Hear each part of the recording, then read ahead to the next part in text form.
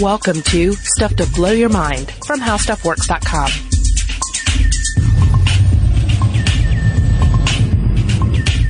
Hey, welcome to Stuff to Blow Your Mind. My name is Robert Lamb. And I'm Julie Douglas. This is a part 2.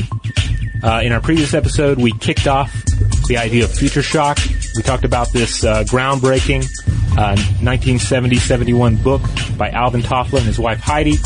And we really broke down what the book is, what the resulting documentary is, what the idea of future shock is all about.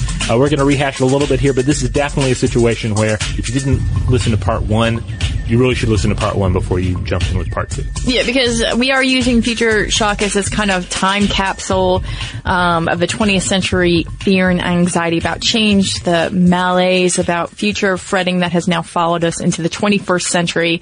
So we're looking at sort of like this time capsule. It's quaint in this kind of retro futurist way, but it's also really humbling because many of the concerns are prescient and thoughtful. So let's launch right into them, because one of the things that the Tofflers talk about and what they got right, I think, at least in my mind, is some of the reproductive technology, or what they call birth technology.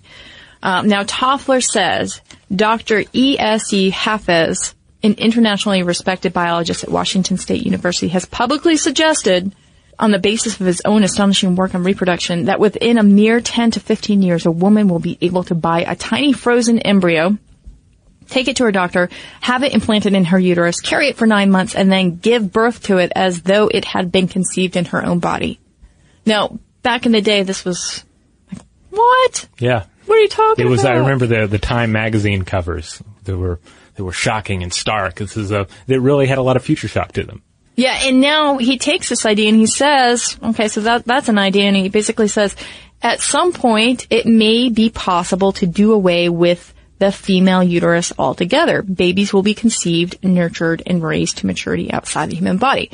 Now, George Dvorsky, writing for IO9 in an article titled How to Build an Artificial Womb, this was published in 2013, he says that we're still a couple decades away from this. But there has been the development of an artificial endometrium, and that's been created from real tissue. And he says that depending on the technologies available, a placenta could either develop naturally on that endometrial wall, or it could take the form of an external device that performs some of the same functions. For instance, a dialysis machine could actually help with waste disposal. And then he says you add a little bit of synthetic amniotic fluid, you regulate the temperature, you create sensorial stimulation for the baby, and add a few microbes, and boom, we'll be there. Well, even that, as complex as that sound, also is kind of an oversimplification, I think. I mean, I researched the artificial womb notion a little while ago, and I remember being struck by just how it's a far more complex event that's happening here. It's not as simple as just squirt the right fluids into the baby vat and the right kind of creature will emerge later. You didn't like my car wash analogy? You just kind of squirt some stuff, they emerge on the other side. No, you're right. The environment of the womb is completely specialized, right? So of course it would take a lot of work to even get to that point where you could do it. But hey, I would say that steps are being made in that direction. But one of the things that Toffler, or the Tofflers really picked up here is that this would change families. This would change the face of families. This would change the way that people decided to have children or become parents. And he said that he thought he expected a lot of people in the future to remain childless or make that decision. And that would allow them to both have robust careers and to sort of navigate life in an easier way, as opposed to people who were saddled with a lot of children. Because again, at the same time here, we're seeing birth control in place, and this is giving women a lot more power and options in terms of regulating their own careers and making decisions. And so he does say, hey, there could be a compromise here. There could be the postponement of children. And he says that instead of just being childless, people could decide that they could freeze those embryos and then later on choose to become parents. Now, he's correct in this sense that a lot of people have delayed parenthood, if you look at this historically, people are choosing to have children in their 30s and their early 40s, as opposed to what we would think of as the childbearing years in the 20s. And of course, there have been implications in this, but he takes this a step further and says, hey, why even worry about doing this while you're having your career? Why not become parents when you retire? Well, yeah, that's an idea too. I don't know that we've seen that vision exactly pan out, but we do see later and later stages of parenthood, sure. Sure, but what I'm thinking about is at this point, the Tofflers don't even know about biogerontology or Aubrey de Grey, who is saying, hey guys, we got it. We have got the mechanics to begin to preserve the human body. I can't say it in a different way, or maintain the human body in a way that will extend our lives.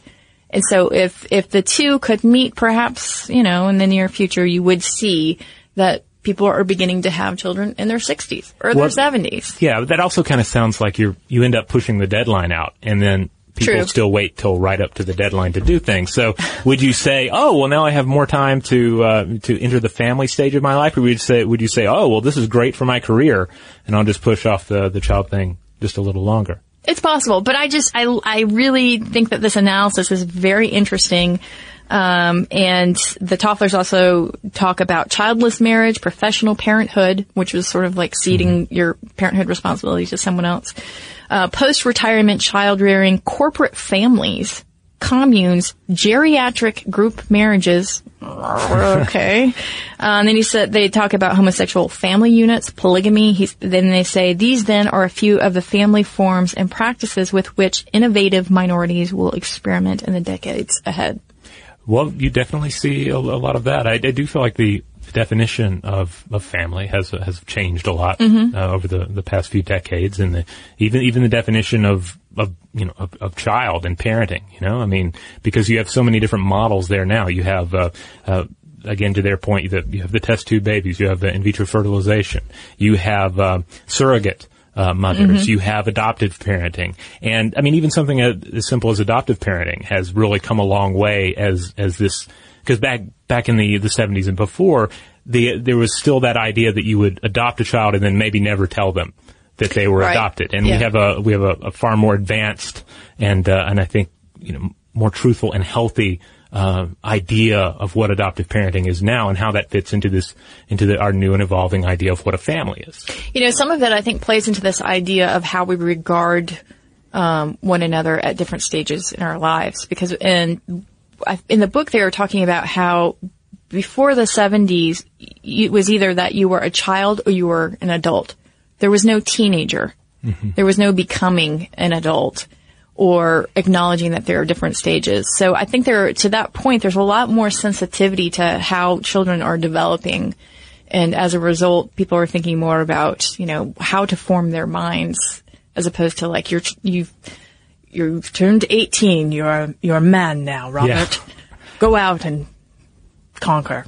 Oh yeah. I mean, so like anytime I watch an episode of Mad Men, I often reflect on men in my life, my dad or my grandfather, various uncles, and as well as Don Draper's example, and think about like those past ideas of, you're no longer a child and now you're a man, and how that model doesn't really apply so much anymore. Like there's again, so many of us figure out a way to sustain our childhood indefinitely, and to put off some imagined transformation into a man indefinitely. And also that model of what a man was culturally in, say, the 1960s U.S.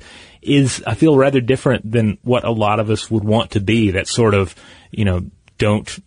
don't look your family members in the eye kind of a thing, like work all day, right, support the family and not be there. Like so many of those models you see in like old films, they just, like nobody even wants that anymore. It's so stifling. Yeah. Yeah.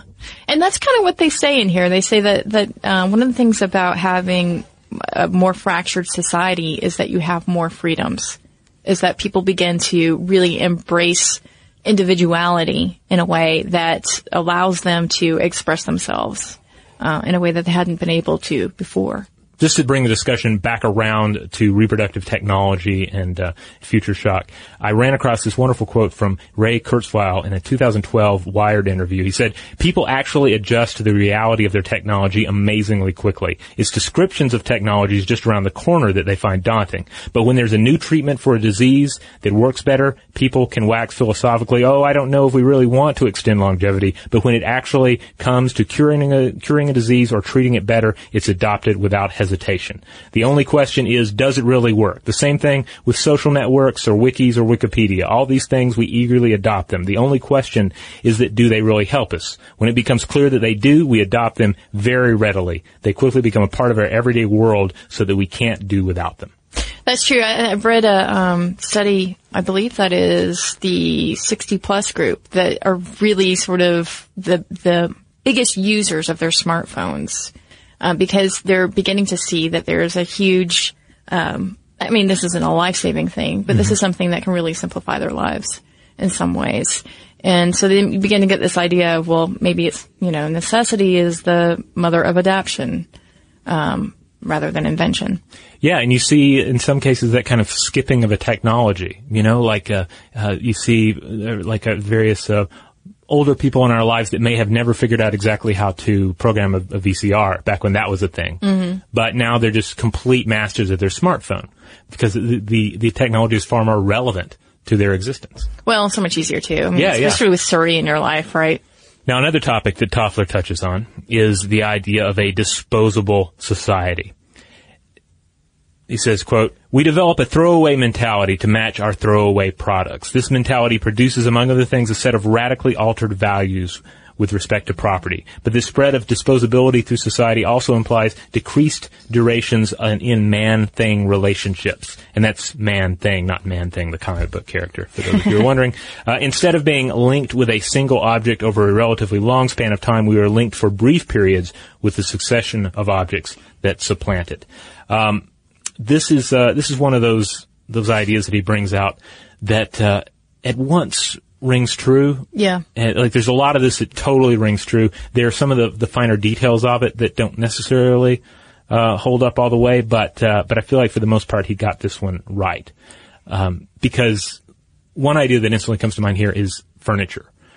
You mentioned IKEA in the last episode. Not only is IKEA a model of build it yourself furniture, but it is a model of furniture that no one's buying expecting it to be passed on to their grandchildren. Mm-hmm. The previous model was, you put a lot of money into a well-crafted piece of furniture, and that is part of your heritage that you pass it on. Passed down, yeah. And now we really don't expect most of our furniture to last, into next week. Yeah, there is definitely a huge aspect of our society that is disposable, but I'm also thinking about the fact that we tend to just kind of hoard a little bit. And, there's that part of materialism which allows us to do that, to just keep amassing more and more things. Oh, yeah. For instance, self-storage units. I believe we've touched on this before, but the latest stats from the Self-Storage Association, they say there are now over 48,500 primary self-storage facilities in the United States as of the year end 2013. And then there are another 4,000 secondary facilities. Primary facilities are ones where basically all they do, or the main thing they do, is storage facilities. Secondary, there's some other primary business at hand.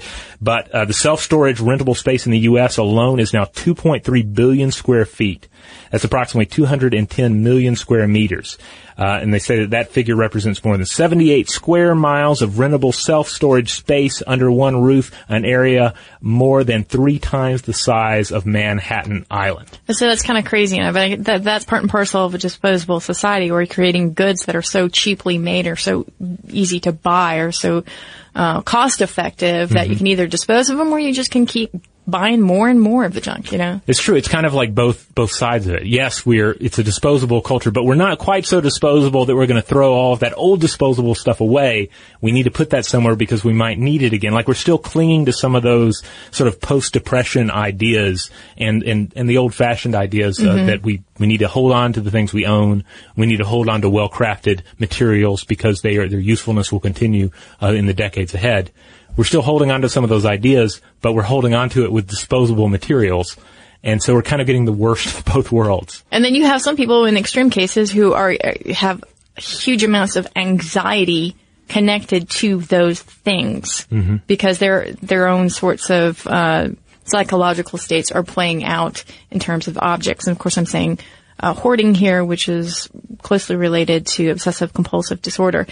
But this was also making me think about our relationships, because the Tofflers also point out that in the future, people will be so mobile and spread out so much that we will begin to have very surface relationships, disposable relationships. We'll have what they call the 9 to 5 or the workday relationships, where, you know, you're having these relationships with your coworkers, but it's not necessarily going deeper than that.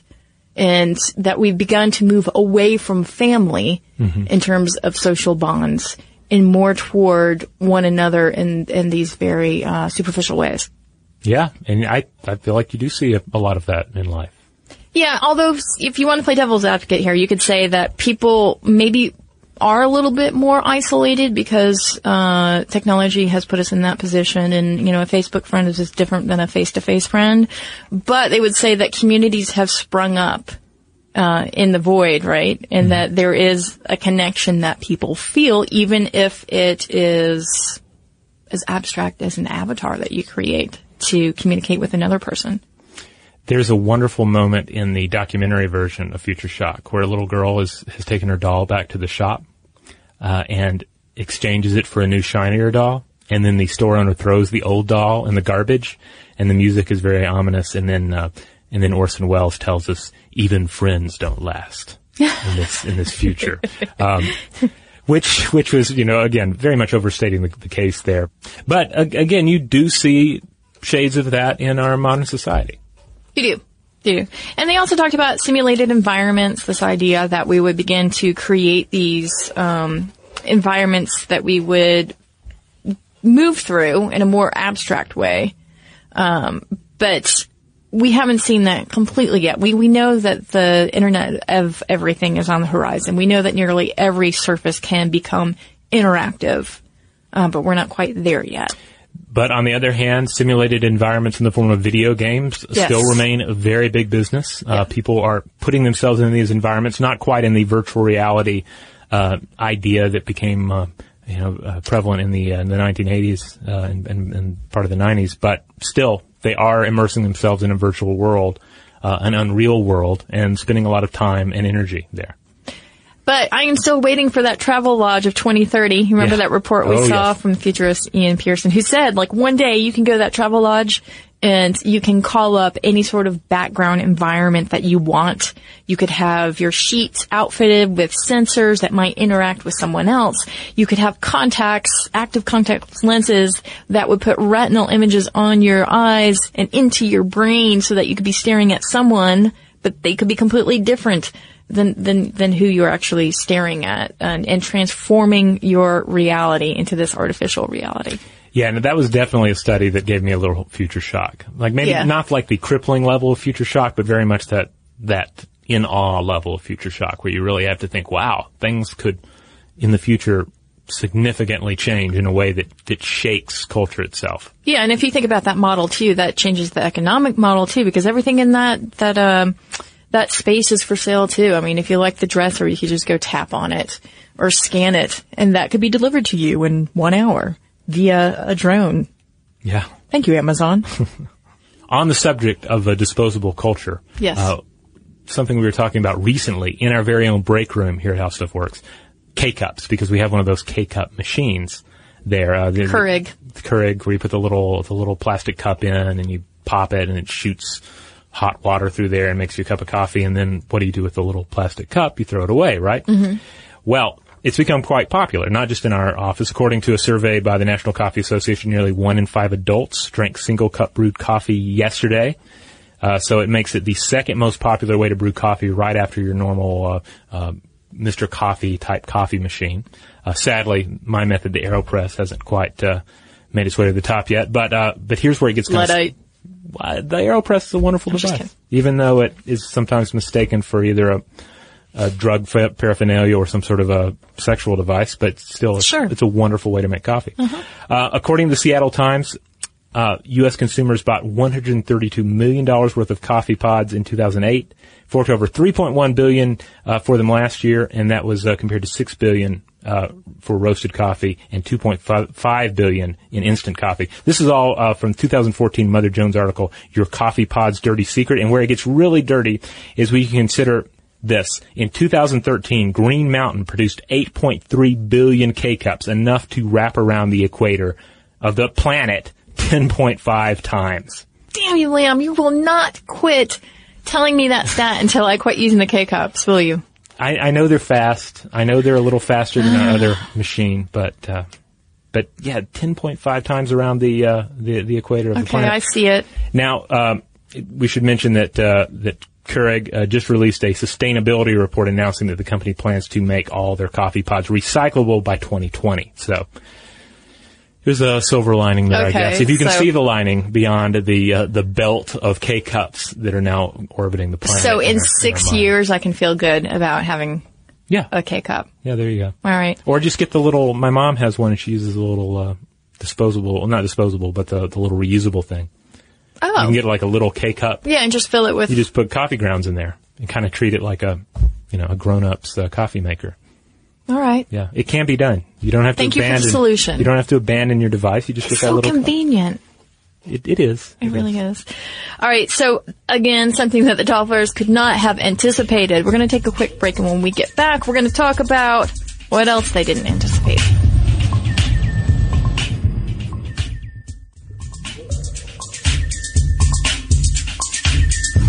All right, we're back. Before we get into the next section, I do want to mention real quick that another area that I feel like they maybe not got right, but are getting right, like they've successfully forecast some of what's happening in the world, is they mention possible technological backlash. Quote, protests against the ravages of irresponsibly used technology, and they said that it could crystallize in a pathological form, a future-phobic fascism with scientists, quote, substituting for Jews in concentration camps. That's an extreme vision of what the future could hold. But I instantly thought of, for instance, the German backlash against nuclear power, current backlash against NSA spying, all the anxiety surrounding Heartbleed. I feel like we are seeing seeds of maybe not the extreme vision of where this could head, but we see some of those currents already in our culture. Well, and again, I think that speaks to the Tofflers pointing out that we don't have the structure in place. And they're saying this in the 70s. It's 2014, and we still have not caught up with the technology in terms of how to manage it from different sectors, whether or not it's from the government or from private corporations. But let's talk about some things that they didn't anticipate. And one of the things I'm thinking about is the way our memory systems would change. Indeed, the way that we think has been completely changed by our technology. Yeah. Now, another thing that didn't come up much is this idea that we're pretty adaptable. And with adaptability comes creativity. Now, there's an article from IO9, and it's by Charlie Jane Anders, and she writes that in terms of culture shock, not necessarily future shock, that researchers William Maddox and Adam Galinsky have done a lot of work showing that people who had a multicultural experience, like living in a foreign country for several months, they score higher on various tests of creativity. And she said that you could assume that people who have overcome future shock would similarly score higher on those tests, because what is future shock, but uncertainty about what's going on and anxiety as a result. If you are dumped into a place that you are not familiar with, where the language is completely foreign to you and the systems are different, the systems where you operate just day to day, then it's sort of the same thing. Yeah, I mean, it's very much a situation of worldview. You know, this, which you often encounter when you're discussing, religion and the way that we view ourselves within a cosmology, you know? Yeah. We have this bubble around us, and within that bubble are ideas about who we are, how we fit in with the universe, what makes sense, what the rules are, who is the us in the sentence, and who are the others. Certainly religion can be a part of that, but technology as well. I mean, technology is part of your worldview, and if you are ever forced to step outside of it, like that, I feel like stepping outside of your worldview is a vital means of gaining a larger understanding about what it is to be human and what it is to exist on this planet. Yeah, I mean, that's stepping out of your normalcy bias. Yeah, right? Stepping out of what you take for granted as the normal world and realizing, hey, there are other equally valid ways of looking at the universe. There are equally valid ways of dealing with day-to-day life, and they may involve drastically different technology. They may involve significantly less technology. Another thing that they didn't anticipate is that there would emerge out of this kind of future shock or all these different systems that were coming online, a kind of retail homogeny. And researcher Shigehiro Oishi with the University of Virginia writes about the idea that greater mobility is partly responsible for the rise in the number of chain stores. So no matter where you go, you see the same handful of shops and restaurants. And this is reassuring in an age where people are moving around a lot. And actually, if you want more on this, you can see the article, Why Americans Love Chain Stores in Atlantic Cities. Yeah, you do fall into that situation where there's going to be a part of certainly American city, that looks just like it's the same colony of commercialism in another city. Mm-hmm. No matter what the actual environment is, no matter what the actual cultural demographics are, you're going to find that same strip mall land spreading out around the urban center like some sort of a mold. So ultimately, at the end of the day, what can we still learn from Future Shock? Why is this still relevant? You've got to use technology to build a decent, democratic, and humane society, right?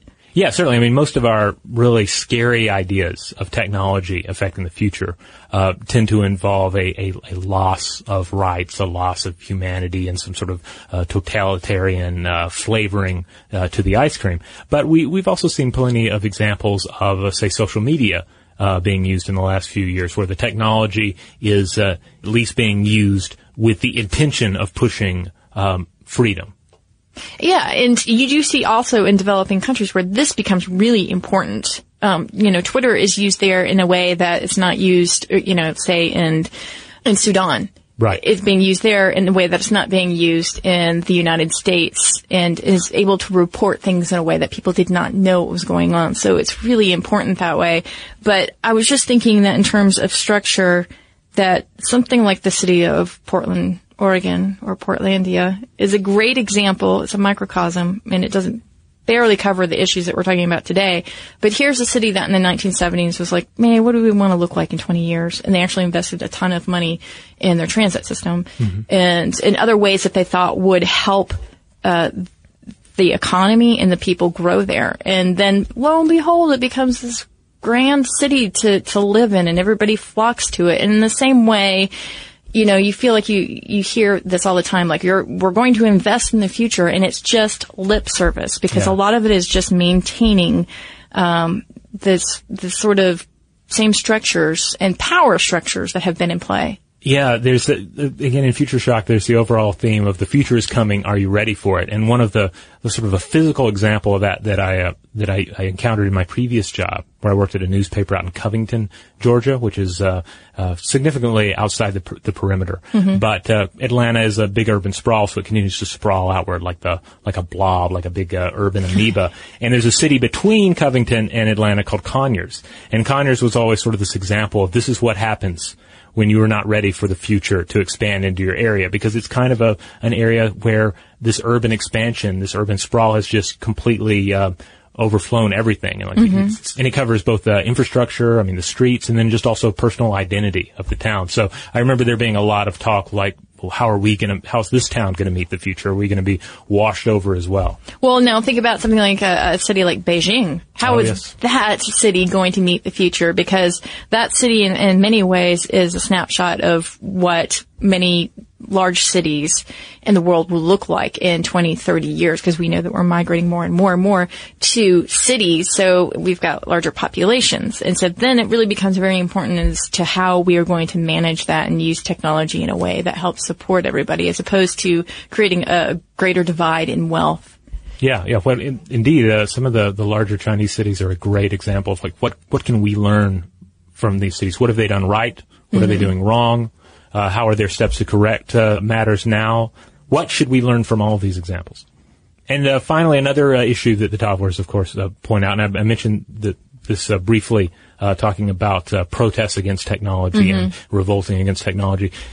Part of that is the fact that we need to realize when technologies are too dangerous. When is our approach to it or our handling of it just too much? When should we back off? Because certainly we shouldn't be afraid of technology. We shouldn't be afraid of the future.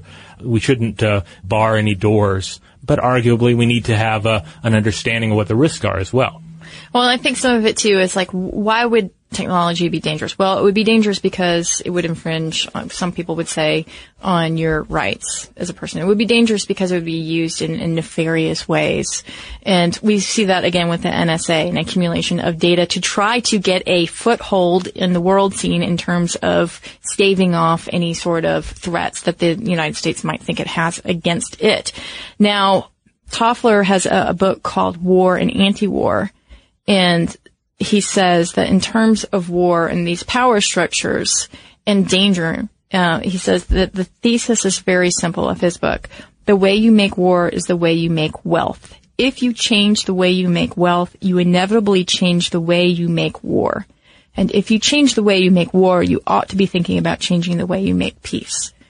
So I thought this is very interesting to put it that way, because a lot of the strife that we feel is because there's a bunch of people duking it out power-wise and trying to either accumulate wealth or stature or arms or all of the above. Indeed. All right. So there you have it. Future shock.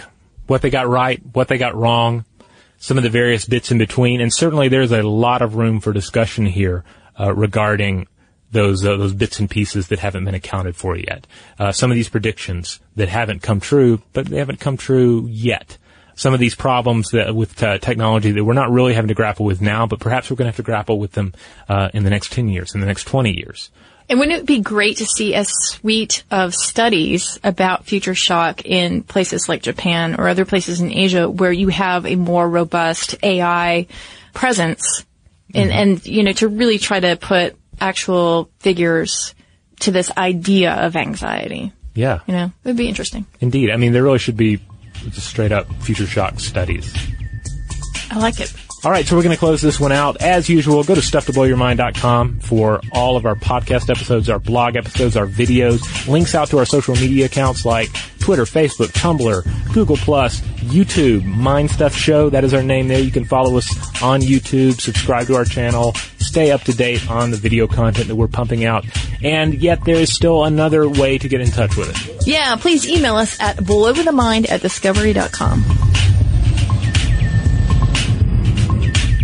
For more on this and thousands of other topics, visit HowStuffWorks.com.